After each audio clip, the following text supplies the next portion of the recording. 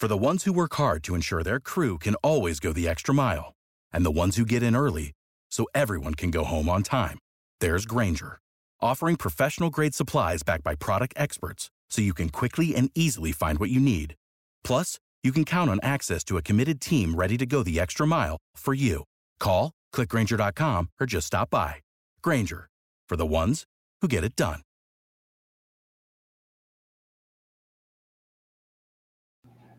Good morning, Zinger Nation. Welcome to Moon or Bust, Flight 77, your home for all things altcoins and DeFi. Ryan, how you doing today? I'm doing well. Markets are down, but I'm not scared. What about you, Logan? I'm a little bit scared, if we're going to be honest, but I'm doing pretty well regardless. And now is looking like a pretty good time to DCA if that's your thing. But what do we got going on today's show?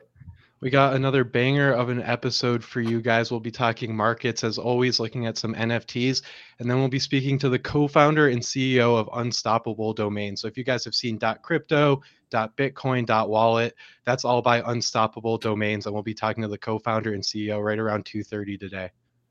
Awesome. And we also have an NFT artist, photographer, friend of ours coming on to talk about his new collection as well. Super cool piece. You do not want to miss it. Let's just get right into it.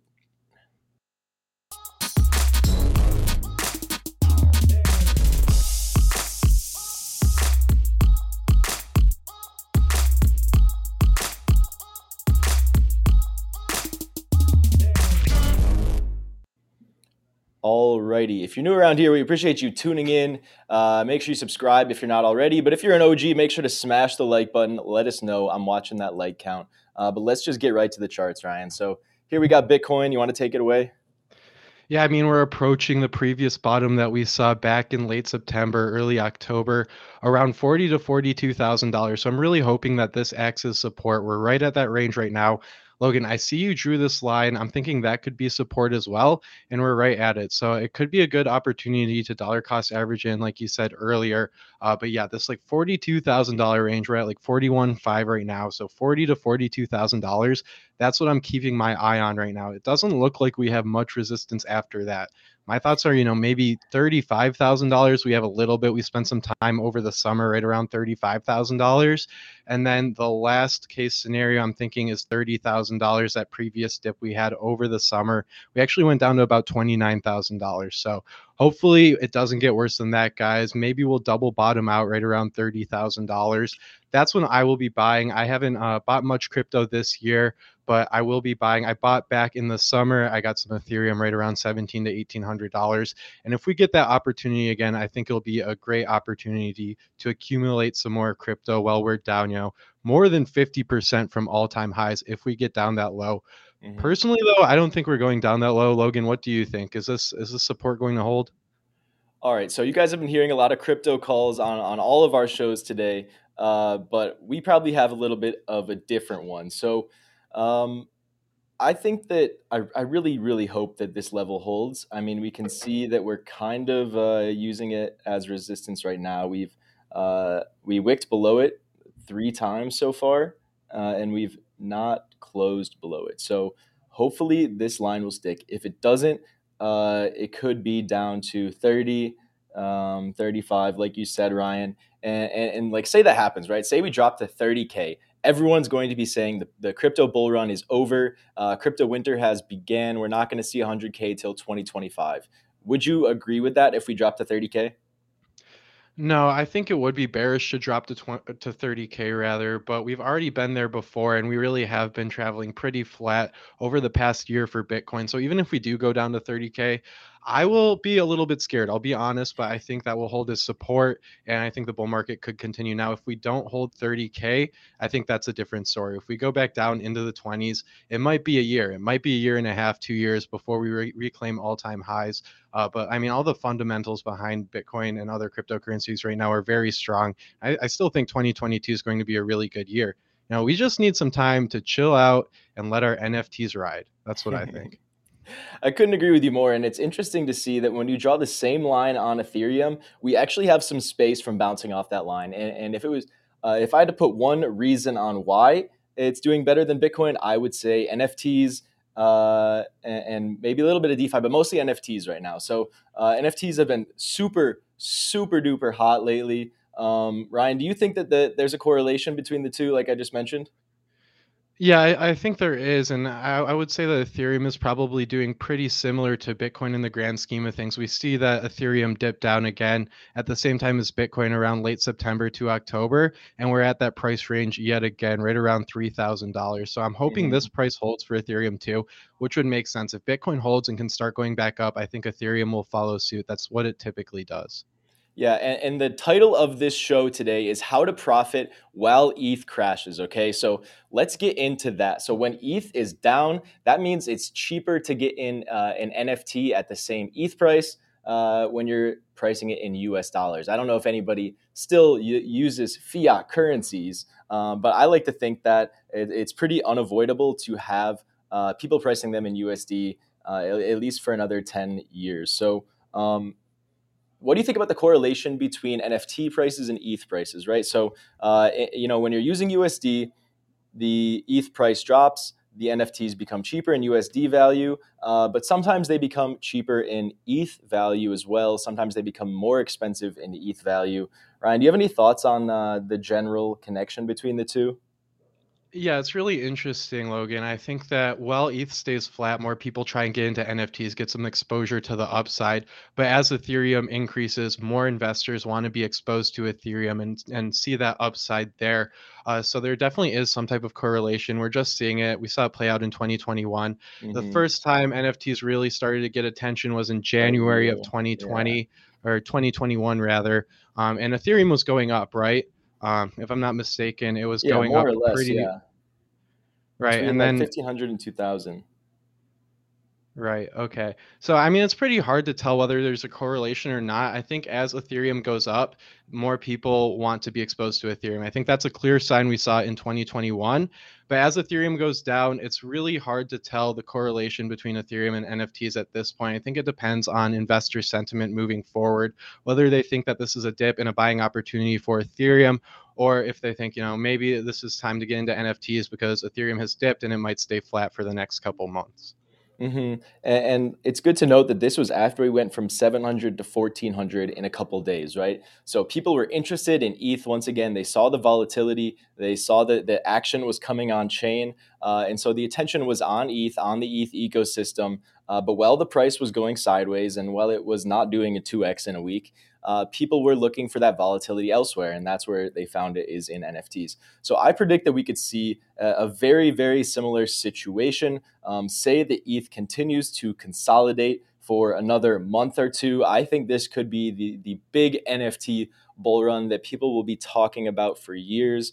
I mean, it was basically only insiders when it happened just about a year ago from now. But I think we could see some crazy, crazy NFT action, more crazy than what we've already seen. And it has been crazy in the past couple of weeks. So it started with the Bored Ape Yacht Club flipping the CryptoPunks. The floor price is now at 77 ETH. Mutants are up to 15.3. The Mutants ran just a couple days after the Bored Apes. They give the same access to the club and the network, but they only cost a fraction of the price. I expect that to get a little bit closer to that Bored Ape floor price number in the near future. But since then, since the Bored Apes ran, the Mutant Apes ran, it was kind of like how the volatility, we get the run on Bitcoin, we get the run on ETH, and then we get alt season. Right now, it's NFT alt season. At least that's my take on it. And we've seen a bunch of projects pop. So we saw Alien Friends go crazy. We saw the Little Lemons go crazy. We saw the Heart Project go crazy. All from like zero point 0.1, zero point 0.2, zero point 0.3 ETH to almost 2 or 3 ETH, depending on the project. So 10Xs on a bunch of these projects that we have been talking about. I mean, we brought up the Hearts project before on the show, and it was zero point 0.1 floor price. That's a 10X profit. And yeah, I mean, Ryan, what's your take? Do you think that an NFT alt season is actually a real thing? Yeah, I mean, I think you bring up a really solid point, and I think the blue chips come first, and then these smaller projects kind of follow, just like you said with Bitcoin and then altcoins. An interesting comment you made, Logan. You said that Mutant Ape Yacht Club may have more room to grow than Bored Ape. You said that the price might get closer to Bored Ape Yacht Club. Hmm. I don't think that it will match the price or get very close, but I do agree there is more upside with the Mutant Apes than there are with Bored Apes. But how close do you think they can get in price? Because Mutant Apes are the second collection, so it's not the first. And Hmm. there's 10,000 Bored Apes, whereas there's 20,000 Mutant Apes, so they're less rare. But like you Right. said, you get access to the same club. I think a big Hmm. factor in determining the price of these mutants and these Bored Apes is going to be the play to earn game coming out and what the financial incentive is for holding a Hmm. mutant versus holding a Bored Ape, because I don't think they're going to be the same. I know that Yuga Labs has announced that both mutant apes and Bored Apes will receive financial incentives by playing the play to earn game, whereas people who do not have these NFTs will not. So I think that will be a big determining factor. You know, maybe if mutant apes can earn 50% of what Bored Apes earn, it might be close to 50% of the price of a Bored Ape. You know, they might turn into a financial instrument for this play to earn game, especially if the prices continue to rise, go up to $150,000 for mutant apes. If that happens, you know, a lot of people will be looking at it as a financial instrument to play the play to earn game and make a passive income more so Hmm. than just a collectible. So I know that was a little bit long winded, Logan, but where do you think mutant apes are going in comparison to Bored Apes? So it's a great point that you brought up with the play to earn game and a way to distinguish different values between the two projects right now. So currently there's 30,000 apes, and they all get you access to the network. Now 10,000 of those are the Bored Apes, 20,000 of them are the mutant apes. So if the only value proposition is access to this club, then I would expect the floor prices to be equal. However, we don't see that. Clearly, the Bored Apes are more collectible. This must just be the collector's personal taste, personal opinions, and the fact that the network, the club, is not ridiculously overpowered at this point. I mean, there are some events that you can go to. There's obviously large communities online that you can tap into. But until it's a more common everyday occurrence, there's more frequent events going on, then the network is perhaps not the main driving factor of speculation. Perhaps it's just mass adoption in general. That being said, when the Bored Apes and the Mutant Apes are distinguished by the game, maybe you can get more ape token by staking the Bored Apes than you can for the Mutant Apes. That would only make sense. At that point, there would be a greater incentive to buy the Bored Apes, and that would be a definitive line in the sand as far as the value of each of these collections go. I think that we might see mutants reach half the floor price of Bored Apes. What do you think? I think that's a fair guess. It really does depend on the financial incentives of the play to earn game. I would expect that Animoca Brands will give Bored Apes a larger financial incentive. Like you said, it only makes sense because they are so much more expensive. Why, you know, make a less return from a Bored Ape if you could be making more from a mutant in a play to earn game like that? But you know, they could really determine the price of these mutants by setting those financial returns through the play to earn game, which I think is really interesting. They might just look at the price of mutants and the price of Bored Apes when the game releases or close to launch and say, you know, mutants are 25% of the value of Bored Apes, therefore they should be earning 25% of what a Bored Ape makes in the game. But only time will tell. We'll see what happens. Hmm. Yeah, we saw Cole get kicked off the Pudgy Penguins team. The price went to 3 ETH after that. That was nuts. Let's see what else has been going on. And Tiny Pie Media has a question in the chat. Oh Do they wow. not change the USD price as crypto fluctuates? So basically, all of these NFTs on OpenSea can be purchased with Ethereum. So the USD price will fluctuate with the price of Ethereum. But as Ethereum gets less expensive, then the value of the NFT is also getting less expensive. So people are incentivized to price higher in terms of ETH to make the USD value the same. Yep, great explanation. And then you could see here this price in USD will update every so often, but OpenSea has been down for quite a bit of time lately. So, um, the opportunity for another platform I think is really interesting. And speaking of other NFT platforms, we're about to bring on a photographer, a good friend of ours, Ryan Drabuck, who is launching his own NFT collection, releasing his art for sale on an NFT platform that is not OpenSea. And we're going to hear all about that from him right now. So let me just stop my screen share. All right, cool. Ryan, welcome to Moon or Bust. How you doing today? Hey, good. Thank you for having me on. How you doing? Yeah, it's our pleasure. Great to talk to you. I know it's been a hot minute. We were friends back in high school. I always loved your photography. You took some incredible pictures, and you know you're based in Detroit. Benzinga is based in Detroit. We got that huge connection, and I think you have some photos of Detroit to maybe share with us today. But yeah, I'll just toss it over to you. I know you have something prepared, so take it away. Cool. Yeah, thank you. Yeah, I just made up a quick slideshow really fast here. Oh man, it says I cannot share my screen. Hold on. I would No just worries. pull up my website, but it's under construction at the moment. Give me 1 second. Yeah, for sure. Take your time, and then you can also just like share the presentation with me if that works Let me just do better. that. Yeah, let me do Whatever that. we need to do. Sorry. Yeah, I tried doing this before. You brought me up, and then it wouldn't let me. So, All good. uh, here, text me a good email. Yeah, we'll do. Um, so Ryan, while I'm getting this set up, do you want to just talk to us about your creative process, your background, your history as an artist? Yeah, so you'll see in the slideshow as well, but I kind of just put together like a evolution of where my work has started and where it went and where it's at now, and a little bit about why that happened. So uh, back when we would see each other a lot in high school, I was really into city stuff in Detroit. Um, so I was going downtown Detroit like 3 or 4 times a week from where we were at, and um, really just spending a lot of time down there shooting street photography and a lot of rooftop stuff as well. Here, I just sent you that slideshow now. All right, perfect. Um, so yeah, you'll see kind of like the Boom. stuff I'm talking about. Here we go.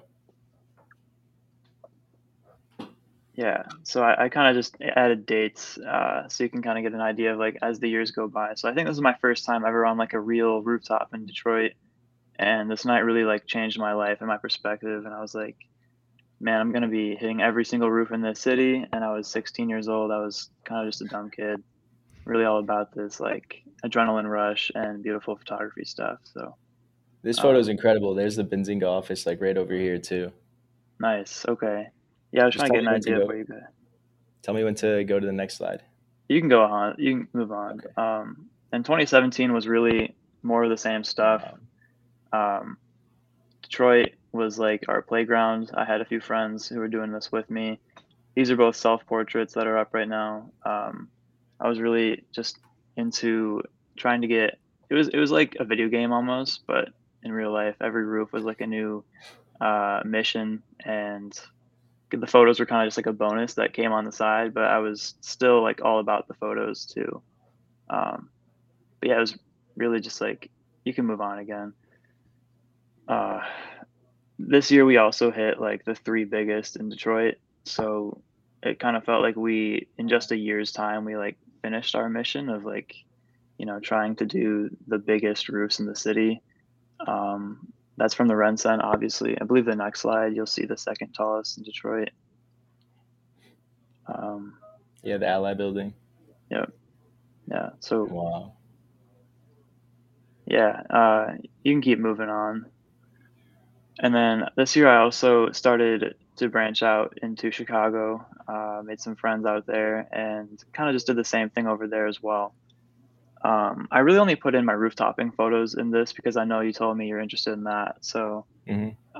that's not like all I did. If you move on to 2018, so Wow. I kind of branched out to other cities as well. And this year, I went to New York City one time and more of just kind of the same thing, really hitting roofs, living that lifestyle still, and just adding to my photo collection of self portraits and aerial photography.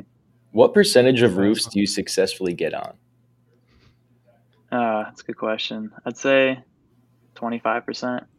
Wow. And it also depends on like the amount of roofs that you try. Like we wouldn't try things that we knew we wouldn't get on, like the Hmm. World Trade Center, for example. Like you'd be stupid to try that, you know. Um, but there's a lot of it is residential. I'd say you have the best bet with those kind of buildings, and then like Mm. you'd kind of just assess like what type of building it is and what the security level is, and you wouldn't try stuff that you would figure you're going to go to jail for, you know. Mm-hmm. I remember So when what Hype buildings did Beast. you get on top of in New York City? Just out of They were curiosity. all like random residential buildings. Like I couldn't even tell you. This was really close to the World Trade Center, as you'll see. But I kind of had some connections out there that took me around and were like pointing out the buildings that they thought I had a chance at. And I was with my friend Harry as well. You guys both know him too. So good time That's out awesome. there. Yeah. But 2018 was a really big year for my photography because I really started to branch out away from the rooftoping stuff, and I just wanted to be as well rounded as I could. So with my portfolio, these are all street photographs I took in downtown Detroit in that year. And I don't know, I might have put a nature shot in this as well for 2018. This was house fire in Detroit. We just passed it. We were headed downtown one day and we saw a big plume of smoke off the highway, and we just kind of followed the smoke to the house. Hmm. But this year really forced me out of my comfort zone of just rooftop photography. It was also the year I graduated high school and then went to school in Chicago. So this was taken that fall. I was kind of making connections in Chicago and trying to work with anyone that I could, really. And that's just like a example of nature photography. That's um, crazy.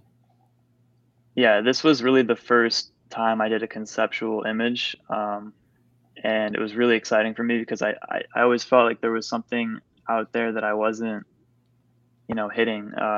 With rooftops, it was just kind of like hitting locations and shooting the location. But with conceptual stuff, it's like just taking the ideas in your head and like really making something beautiful out of it. So this was the first time I really did that, and it changed how I wanted to move forward in the future. Hmm. And then kind of ended the year on a really high note in 2018 on this roof in Chicago above the fog. And in a way, it's kind of symbolic when you move on to the next slide, and you'll find out why. So then I started 2019 off with a friend in Detroit again, doing the same thing we were always doing, hitting roofs and kind of just being reckless kids, irresponsible and whatnot. And so there was a night, one of the first nights of 2019, and my friend and I were downtown, and I got really injured. I probably should have lost my life just being reckless, and I fell a pretty far ways. And I don't remember any of that because I had like a traumatic brain injury. So it forced me to really take a step back from this whole rooftop lifestyle and everything. I don't think I've really shared this story on social media, but yeah, it was like a really big life-changing event that really like kind of woke me up and was telling me like you can't keep living like this. You got to change something. So if you'll move on to the next slide, you'll see um, I guess the start of 2019 was that event, and then me relearning what I wanted to do in photography and kind of why I was in the space at all. Why do I do this? What do I love about it, and where do I want to take it? So I was exploring all these random concepts, and this photo series I did when I was really like recovering from a brain injury, which is a crazy process. Uh, it's super weird. Um, I was recovering from a brain injury, and this was like the first thing that I did. I just grabbed a yellow jacket out of my dad's closet and just kept making these images with the same yellow jacket with friends, my girlfriend, and we went all around and just kind of made this photo series. And then, yeah, it kind of helped me get back into the world. So cool. This is more of me kind of just exploring my conceptual abilities, figuring out kind of where I can take photography and just having fun with it. As you'll see with that pipe photograph, like that was just kind of a silly idea that I had that worked out. Mhm. I also did like a series on shadows too. I just included this one example, but yeah, I hope to revisit that concept in the future as well. And then 2020, we all saw the world shut down for a bit. So starting the year out was a bit weird. I was in Chicago originally when the city shut down. I was hanging out in like this tiny apartment of mine, and then my dad was like, "Nah, you're coming back home." And I was like, "Okay, I'm coming back home." He kind of like forced me to come back. So we were in this empty house that he was moving out of for 2 weeks there, and I wasn't really allowed to go anywhere. I wasn't really able to see anyone else. So I made this like kind of stop motion conceptual animation out of some photos I took in my old bedroom. And this year was another really big year for my photography because this band called Small Black picked up on my work on Instagram, and they really were interested in working with me. So then we did this whole stop motion music video. I couldn't put that in the slideshow, but this is just a part of that, basically. You can Very move cool. on. This is like some of the examples of where the work went.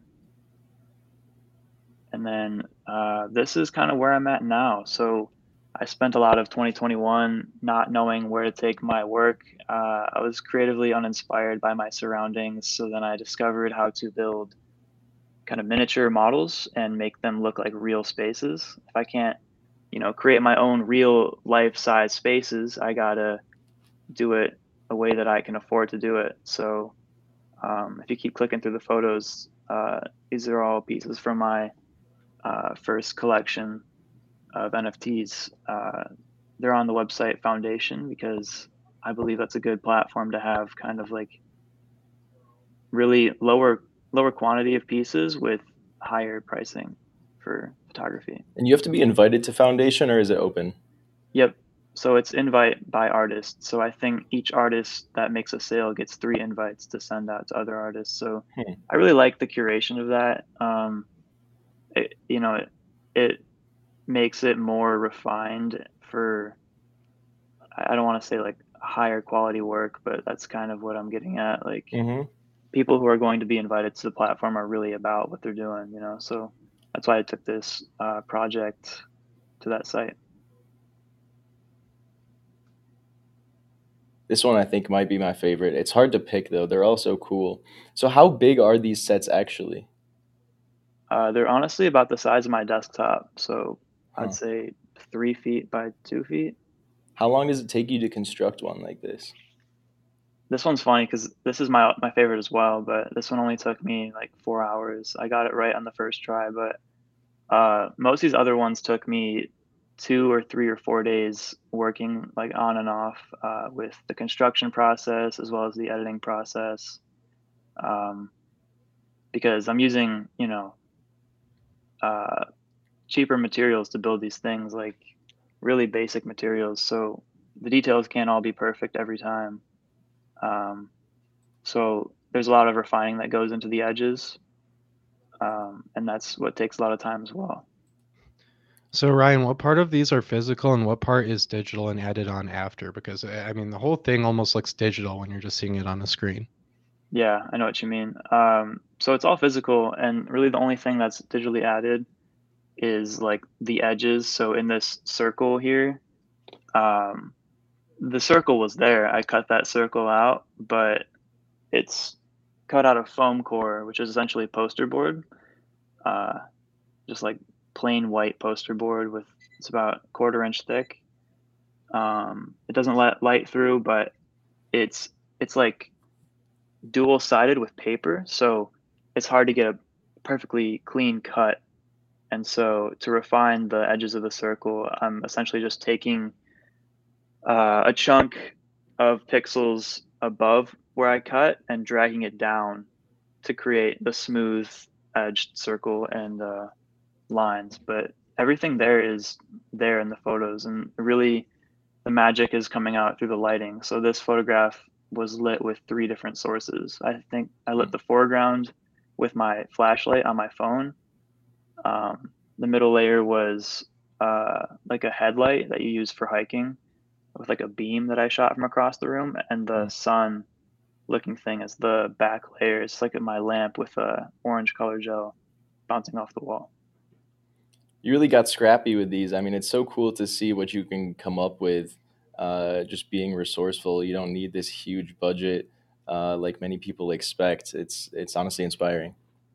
Thank you. Yeah, that's my favorite part about this project is really taking very little and making a lot out of it. What's the title of the project? So the title of the collection is A Place to Call My Own. And I'm releasing it in small volumes. So my first volume, volume 1, is a total of 6 pieces. I think I only included 5 different pieces on this slideshow, but yeah, those are the last 2 slides, just the screenshots of Foundation. Yeah, but my plan for moving forward with this is just working on it when I can, when I'm not working my other job, and trying to make images and add to volume 2. I've already finished the first piece of volume 2, which is exciting. And then I'm kind of using this project as my first stepping stool into the NFT space. So I'm relying on selling this collection out so that I can afford to like put out volume 2, as well as that project that you just kind of pulled up. It's like a little teaser for this, but this is going to be my next big release. I'm planning to do this one on OpenSea probably because it's going to be like a larger quantity project, and it's going to be close to like a generative project, but it's going to be photography, and each piece is going to be unique and tell its own story. So I'm really excited to put that one out there in the world as well. Yeah, this is awesome. I mean, you must have a couple thousand of these to release in the collection. Each one's completely unique, and it's like it's not generated by a computer. It's just generated by the day that the photo was taken on. I think that's so cool, and I've never seen anything like that in the NFT space thus far. Maybe besides like Damien Hirst, like the Currency Project, which is a great name to be on the list with. Ryan, as soon as these NFT art collectors start to hear about your work and start to see what you've done, I think it's going to go off. It's going to be sold like ridiculously quickly. I mean, you have made quite the name for yourself in the photography space already, but branching into the NFT space, I think is an awesome next step for you. And I'm so excited to see where it goes. We really appreciate you coming on to talk with us about it today, giving the exclusive to us here at Benzinga. Ryan, do you have anything else you want to leave the audience with? You should probably drop your IG too. Yeah, I think I put it on some of the first slides. It's just, yeah, you can probably click back to some of the first slides, but it's, okay. It'll be up on right here. Yeah. Yep. But no, thank you so much for having me up here. I really appreciate it. And I'm excited moving forward in the future as well. I'll talk to you soon, Logan. I appreciate having me on here. Yeah, for sure. And we'll drop a link to the collection in the chat down below so you can go gaze at them in awe, maybe share them with your friends or pick one up yourself. But Ryan, great talking to you. We'll see you soon. Alrighty.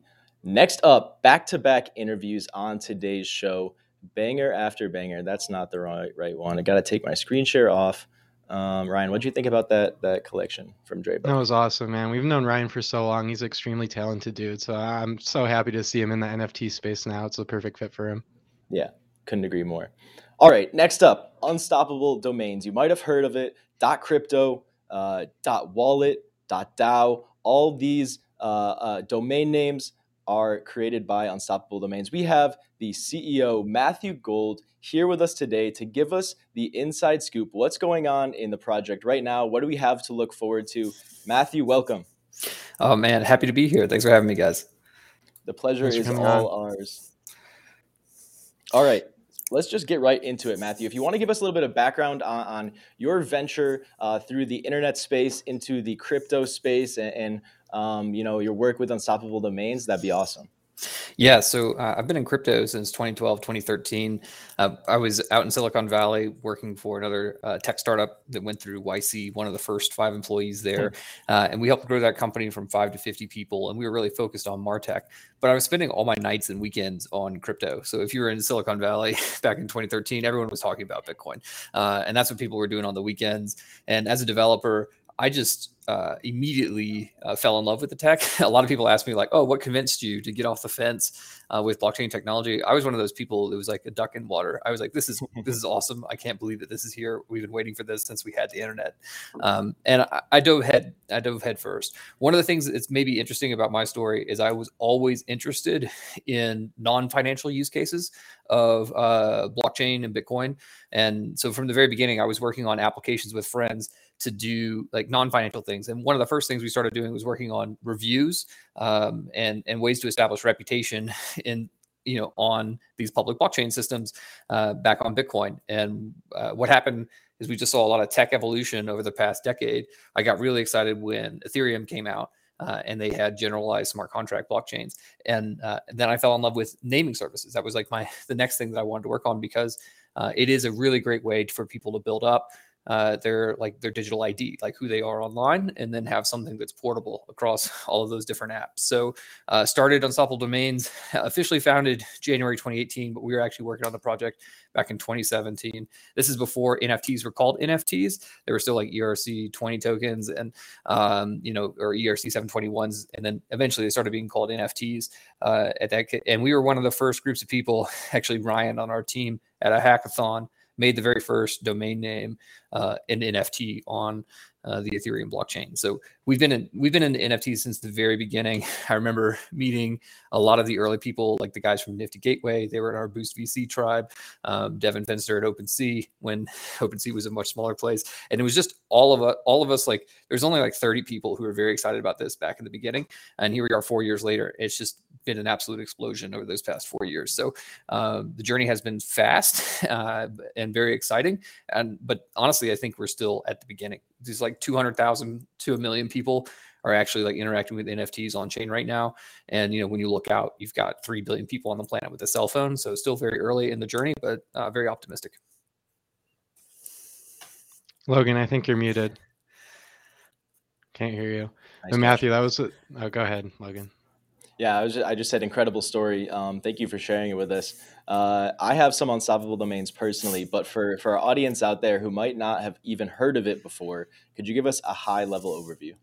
Yeah, so NFT domain names are domains that are registered on a public blockchain and inside of a suite of smart contracts. And what most people use them for is like signaling on some of their favorite social apps like Twitter. You'll see people change their names to be like Matt.crypto or Sandy.nft or something like that. And it's also used for sending and receiving crypto payments. I think it's one of the worst things about crypto is the first thing you do is you buy some cryptocurrency, and then the second thing you do is you try to send it to somebody, and then you have this really large like hex address that looks like a bank account number. And then every single different type of cryptocurrency has a different one of those addresses. And so this is one of the first things that people use NFT domains for was, hey, is there a way where I can have a simple name like Matt.crypto, and then I can use that to send Bitcoin, Litecoin, Ethereum, Dogecoin, all these different coins to a single address. So that was the first use case for NFT domains. And I like to tell people they're like traditional domains, like .com domains, except they have superpowers. And, they can, yes, it's true. NFT domains can host websites. You can send email to NFT domain names if you use special services to do that. But the cool parts is really everything that has to do around like sending and receiving cryptocurrency, making that significantly easier, or even using it as your identity, using something like login with an NFT domain or SSO. So we've registered 2 million. We just crossed the 2 million mark of registrations for NFT domains at Unstoppable. And that's close to 10x year-over-year growth in terms of number of registrations. We expect to see that same growth going forward over the next several years. Long term, I think all 3 billion people on the planet are going to end up having an NFT domain because it's something that you can say, like my name's Matt.crypto. I can say that, you can go look it up, and then you're able to send cryptocurrency to that address. You can also see a bunch of information that I store about myself, like my Twitter profile or my Reddit user tag, if I have that saved up there. And I think that's it's the beginning of your portable digital identity. So without getting too abstract, just think like, .com domains with superpowers, really useful for sending and receiving cryptocurrency, and just now starting to be used for identity online. That's great. So a big part of the usability and the value that these domains provide is where they're accepted and how you can use them. So could you maybe talk about the Wallet Alliance partnership, the difference between top level domains and the domains you guys are creating, and where you see that going? Yeah, so back in October, we announced an alliance with 30 plus wallets to have integrations so that they will all be able to read our NFT domains for sending and receiving cryptocurrency. This includes some of the largest players in the space, like blockchain.com. And we're doing the best that we can to get out and do as many applications as we can. We recently crossed over 100 integrations just this past couple of weeks. And honestly, we think we're going to very soon be into the thousands, if not tens of thousands over the next several years, because this is going to be a way for people to kind of represent that they are crypto native or Web3 when they are interacting with even normal apps on the space. So yeah, super important. We have a full team that's dedicated to trying to make sure that everyone can learn how to read blockchain NFT domains. And, obviously we're investing in APIs and libraries and all these other things to make it easier to start building. We have a Discord. So if anybody listening to this is a developer, please go in there. You can learn how to easily integrate with your application. We'd love to show you some of the advantages that you can get. And it's absolutely free, like for apps. Like there's no charge for you to come in there and read this data off and get integrated. And if anything, we can help you market to our users, of which we have several 100,000 that are very excited to use your services if your services interact with our domains. So Matthew, what kind of support does Unstoppable Domains have? Can I just type in an Unstoppable Domain, say to MetaMask and Coinbase? And what about other big platforms? Yeah, so MetaMask, no, unfortunately. So please reach out to MetaMask if you're out there in the crowd. Let them know you'd love to see Unstoppable Domains on their platform. We've been waiting on MetaMask Snaps. That's something that they've been working on for the past 12 plus months. That's how they are intending to integrate with third-party applications that build on top of MetaMask. And Coinbase, we are in their self-custody wallet. We had the very first exchange, OKCoin, actually support Unstoppable Domains. You can imagine exchanges are very concerned about security for their users when sending and receiving. So it's still very early in the market for all this adoption. But honestly, like we need to push harder in the crypto space to get these services to adopt naming, because like your friends, your family, your parents are not going to be using hex addresses for sending and receiving crypto. I mean, it's just, if we're going to have 3 billion people on the planet sending and receiving crypto, I'm very convinced that they're going to be sending it to a name and not to a hex address. Yeah, I completely agree. And in regards to competition for domain services, could you speak a little bit on the differences between Unstoppable Domains and the Ethereum name service? Yeah, so both Unstoppable Domains and the Ethereum name service have been around for the past 4 years. I think the ENS.domains, like the company that built that system, was also registered in 2018, just a few months after Unstoppable Domains was. So they are OGs in the space along with us. I think we are the first 2 systems to use NFTs to represent domains in general. And we've been in the past, we actually worked very closely with them. Braden and I were even in their 2018 hackathon. We were some of the mentors back at that original project. So we have very similar DNA from the start. I would say the difference today is kind of like the difference between Coinbase and Uniswap. So you'll notice that you typically have a crypto native platform in any given vertical. Like you'll have BlockFi, Aave, you'll have Coinbase, and you'll have Uniswap.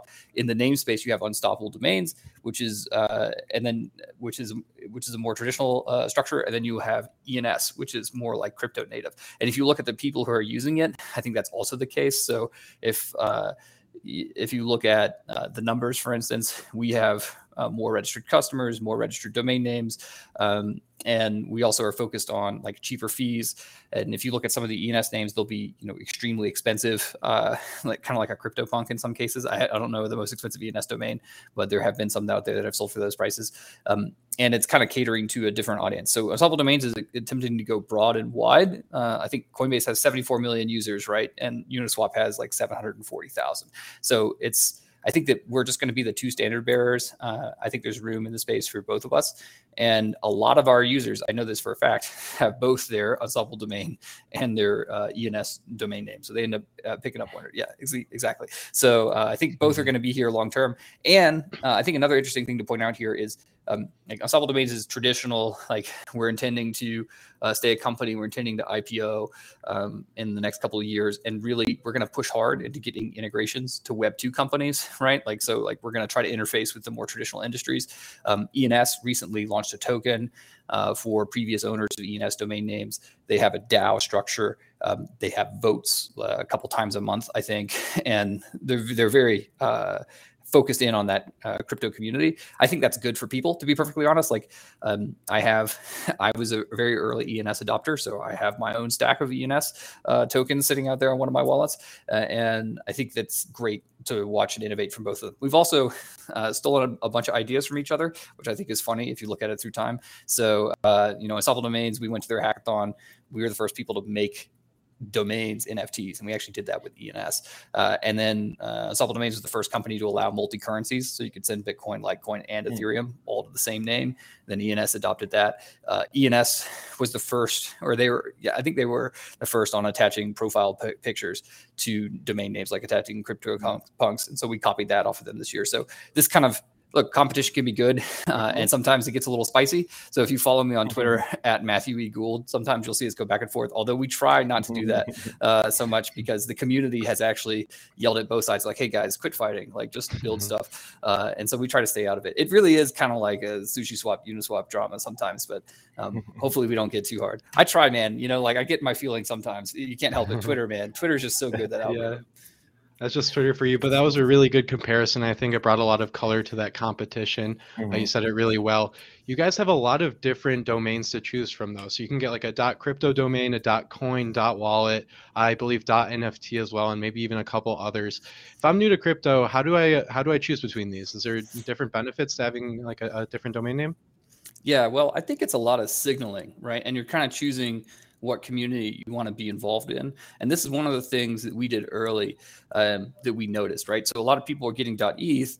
They're like, maybe they're actually really big fans of a different cryptocurrency, right? And so they wanted to represent. So we tried to choose something that was much more generic, so that people could like represent a different part of the industry. I think .nft is a very good one, because you have NFTs on Solana, on Tezos, on Ethereum, and you're going to have them basically on every blockchain. So if you think that the world is going to be multi-blockchain in the future, which I do, then that's kind of where we're going. And if you look at, .eth, they really are very strongly focused on the Ethereum community. And they believe that Ethereum is going to be the one blockchain to rule them all. And that's, everyone's entitled to their opinion. But I remember back 10 years ago, there was one blockchain, it was Bitcoin, and now we have 10,000. And if I'm betting going forward, I don't think we're going to go back to one. I think we're going to go to 1 million. I think it's much more likely there's 1 million blockchains in 5 to 10 years than that there's one. And that's so generics. And if you're trying to decide which one, I would say there's a couple tricks here. So if you add a number to your name, and this is kind of hidden Easter egg, but if you put a number in your name, you actually get an 80% discount. I think that's, or 75%. So if you try to register, Logan, that'll probably be a premium domain name. But if you try to, Logan Ross 99 or 69 or whatever it is you want to do, then it would be significantly cheaper. So that may be a way for you to pick up a couple of different extensions instead of just being locked into any one. And then I guess one other thing that may not be obvious, Ryan, is you'll see that .blockchain, for instance, is for blockchain.com. And that's coming out soon. That's another thing that we do that's a little bit different than the competitors, is we have this ability to white label for their particular subgroup, right? So when we're talking about onboarding 3 billion people, everyone looks at me like, how are you going to get 3 billion people to use NFT domains? And I would just push back, what if we launch a .paypal, right? I think that would probably be a really good way to help onboard 100+ million people overnight to crypto. And that's really what I want to do as someone who's been in the space for 10 years. I'm impatient, and I want to see that happen a lot quicker. So that's kind of what we're focused on. So we have the general TLDs. It's kind of for everybody. Pick your flavor. And then we all are working with some Web2 companies to try to make things that may be more appealing directly to their users to get people on board. And honestly, I don't think you can go wrong with any of the extensions. I think all of them are better than what you're going to get with a .com or a traditional DNS name, but I am extremely biased. That's funny. So the thing you said about you don't think it's going to go back to one blockchain to rule them all. But right now, all of these NFTs are issued on one blockchain. That is Ethereum, and then also Polygon now, right? Which we could talk about in a second. Is this going to change in the future? I'm curious to know, really, my question is why you decided to opt for the Web2 sign-in versus sign-in with a private key. So if you look at our sign-in, it's actually sign-in with a NFT. So it's still a Web3 sign-in. So if you look at it, it's login with your NFT domain name. The difference is instead of using a private public key, which can't be moved, right? For instance, if you have your ID tied to your private key, if you need to move it for whatever reason, you're stuck because the private key is there. But we actually put it on an NFT, which is still a crypto native asset that lives in your wallet. But this way you can actually transfer it to a different cryptocurrency address. So I'd actually push back there. And I would say that it's an NFT based login. So it's still a Web3 login. And then what's cool is you can tie private information back to that if you want to. So I think it's the best of both worlds. You can tie a traditional SSO server or service back to an NFT domain name. You have full agency and control over what data you share, but you still have the ability to share offline data that may be really large. For instance, like if you want to share a healthcare record, which is not happening today, but could happen in a couple of years, and you have like imaging or something, those could be gigabyte size files. That's not going to be something you want to store on a main chain like Ethereum because it would be too big, I think. Yeah, I appreciate that clarification. And that also brings up the point of Polygon and scaling in general. So I have a couple that I haven't claimed yet just because of the gas fees. And when I went on the website again this morning, I saw I could now claim them on Polygon for free, right? What are the trade-offs, if any, to claiming it on Polygon versus the mainnet? Yeah, so this is kind of, so Polygon's new for us. We actually just launched this in November, and what happened was fees on Ethereum just went to $50 a piece for registering a domain name, and then on the worst case, when the gas spikes, it was a couple $100. So people couldn't use their domains, and obviously that's critical for us. So we really wanted to focus on utility and usage. We looked around for a lot of different solutions on how you could do scaling, and if you think about the big ones for your audience, they may have heard of rollups and all the different ways that those could be used. We wanted something that was production ready today. We went with Polygon. They're very friendly with the Ethereum developer community. They're very focused on like long-term scaling solutions that we think are going to be useful, like ZK rollups. And it's honestly a really good stopgap. It's a good place to be for the next 24 months while we're waiting for the technology to get better to allow much higher levels of scaling on base chains like Ethereum. If we want to roll forward a little bit, because we kind of alluded to this earlier, it's like, is there going to be one blockchain to rule them all or not? Well, I think for sure you're going to have a bunch of L2 chains for base chains like ETH. And I also think that people are going to want to create assets natively on those L2s. What do I mean is like they're going to want to create their things on the L2 to start with instead of the L1 to avoid those $100 fees. And then if you want to publish out to the L1, that's totally fine if you want to pay that $100 at a future place. But I do think that these L2 blockchains like Polygon or whatever are going to more and more users are actually going to start there. And there's been some interesting looks at that too. And I just think that's part of it for connecting these together. It's a multi-chain bridges world.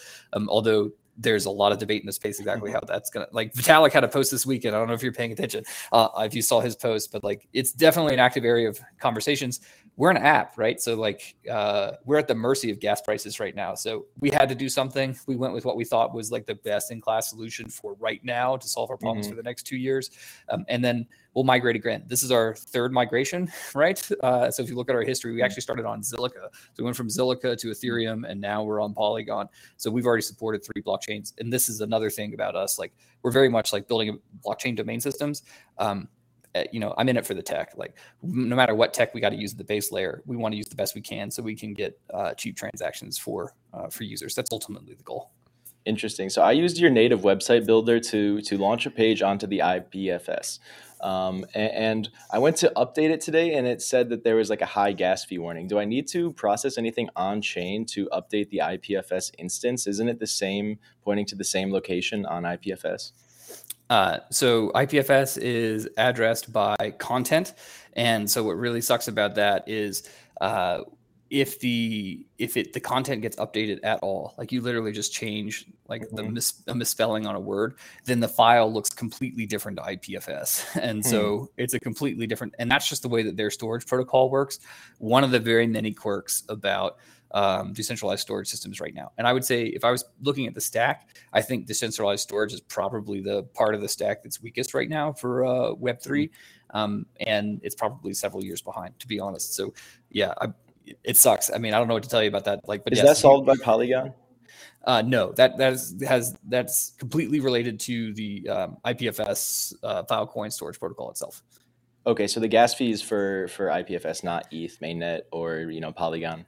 So what happened is when you make an update to your website, it changes where that website is stored on IPFS. Oh, so then you need to update the token where it's pointing to. Gotcha. Correct. Yeah, All that's right. exactly right. Yeah, sorry about that.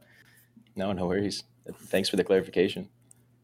So Matthew, how are unstoppable domain names secured, and what type of precautions are you making or putting in place to make sure that, say, my Bitcoin wallet with .coin doesn't get switched out in the back end and point to a different wallet? So once you claim the domain name to your wallet, you're the one who's in control of all the updates for where that name points to. So it's just like having your private keys stolen. But Ryan, you bring up a really good point here, which is like for a lot of people, it's complex to manage and hold on to those private keys, and then like to understand how that works. So we are working with a couple other people as well to try to make it much easier to back up and recover your domain name. You already have social recovery on a couple of other really big wallets in the space. I think Argent or Rainbow does. I can't remember which ones. Yeah, But they do it by social recovery. Yeah, they do it. They do it by default, and I think that we're going to need to introduce social recovery for things like NFT domains as well, so that if you lose your key or whatever, you can have two of your friends back your domain up. So that that's a little bit of alpha on what's on our product roadmap for H2 of this year, and that stuff is hard. And I feel so bad for people honestly trying to use this tech today. It feels like using the internet. Very, very early, like on Usenet forums, when it was very, text-based, it's not very good. And that's where we're at right now. So, I mean, like your intuition there, Ryan, like the interaction is not great. But if you know how to use MetaMask and you're comfortable backing up your MetaMask wallet, it's that same experience with managing your NFT domain. Very cool. There's not much you can do about the early tech right now. You just have to sit back and wait, essentially, and build.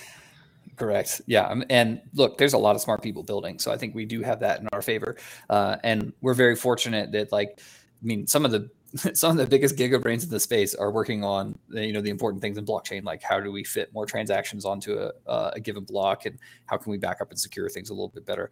So I'm pretty excited about the next couple of years in that space. So not going to be fixed in the next 3 months though. American Giant makes great clothing, sweatshirts, jeans, and more right here in the U.S. Visit American-Giant.com and get 20% off your first order with code STAPLE20. That's 20% off your first order at American-Giant.com, code STAPLE20. Without the ones like you, who work tirelessly to keep things running, everything would suddenly stop. Hospitals, factories, schools, and power plants, they all depend on you. No matter the weather, emergency, or time of day, you're the ones who get it done. At Grainger, we're here for you with professional-grade industrial supplies. Count on real-time product availability and fast delivery. Call, clickgrainger.com, or just stop by. Grainger, for the ones who get it done. Ryan, you want to talk about the browser, or should we ask? Yeah, we only have a few more minutes. So yeah, let's get to the browser.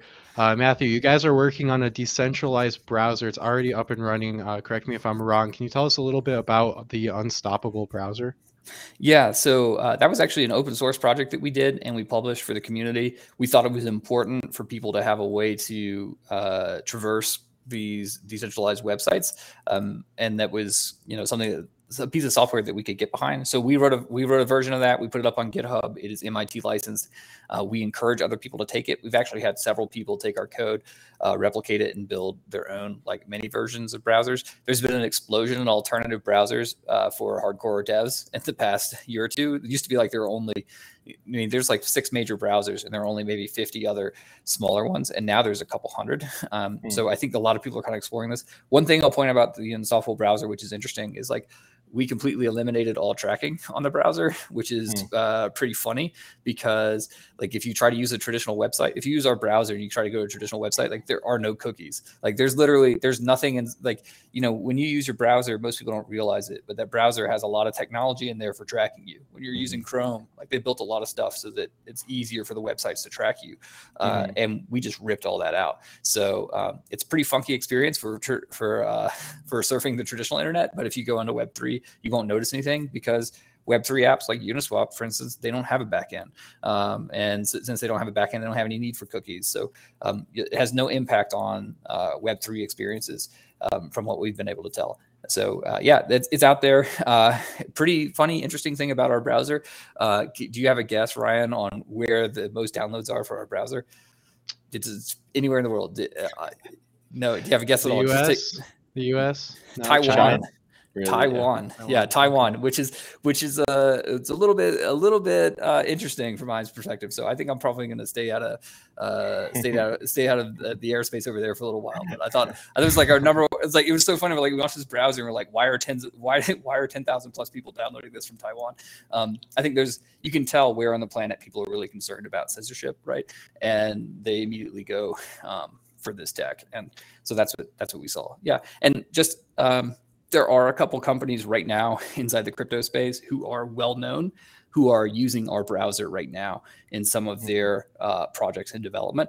And I'm hoping they'll have some announcements here in the first half of this year. So I would be super proud if some of the work that we did 2-3 years ago, trying to make an open source Web3 browser, was refactored and kind of put out in some of these new attempts. I would be very proud to see that happen. I'm hoping that happens in the next 6 months or so.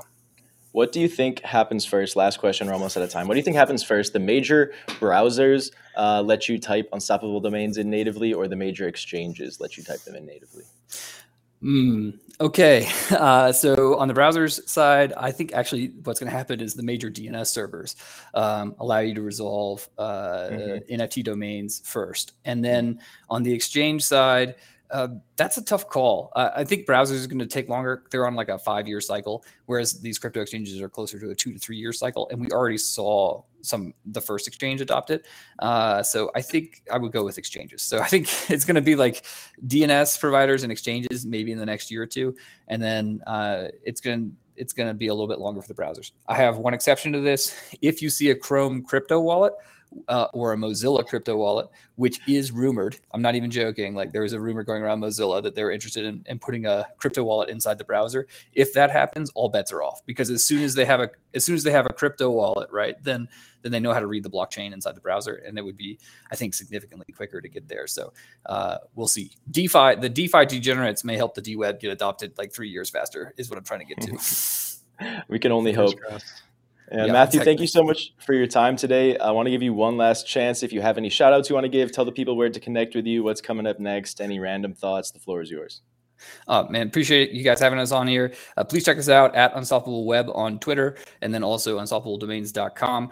Give us a follow and a like, and do a search for a domain name. I'm sure we'll find something. Get in there and experiment. That's what I tell everyone. Just try some things and get used to playing with this technology. This is the future, and those who are early will be rewarded. Thank you, guys. Yes, indeed. Thank you. All right, you heard the man. Smash the like button. That is all we have for today's episode. Ryan, what'd you think? You got any closing thoughts for us?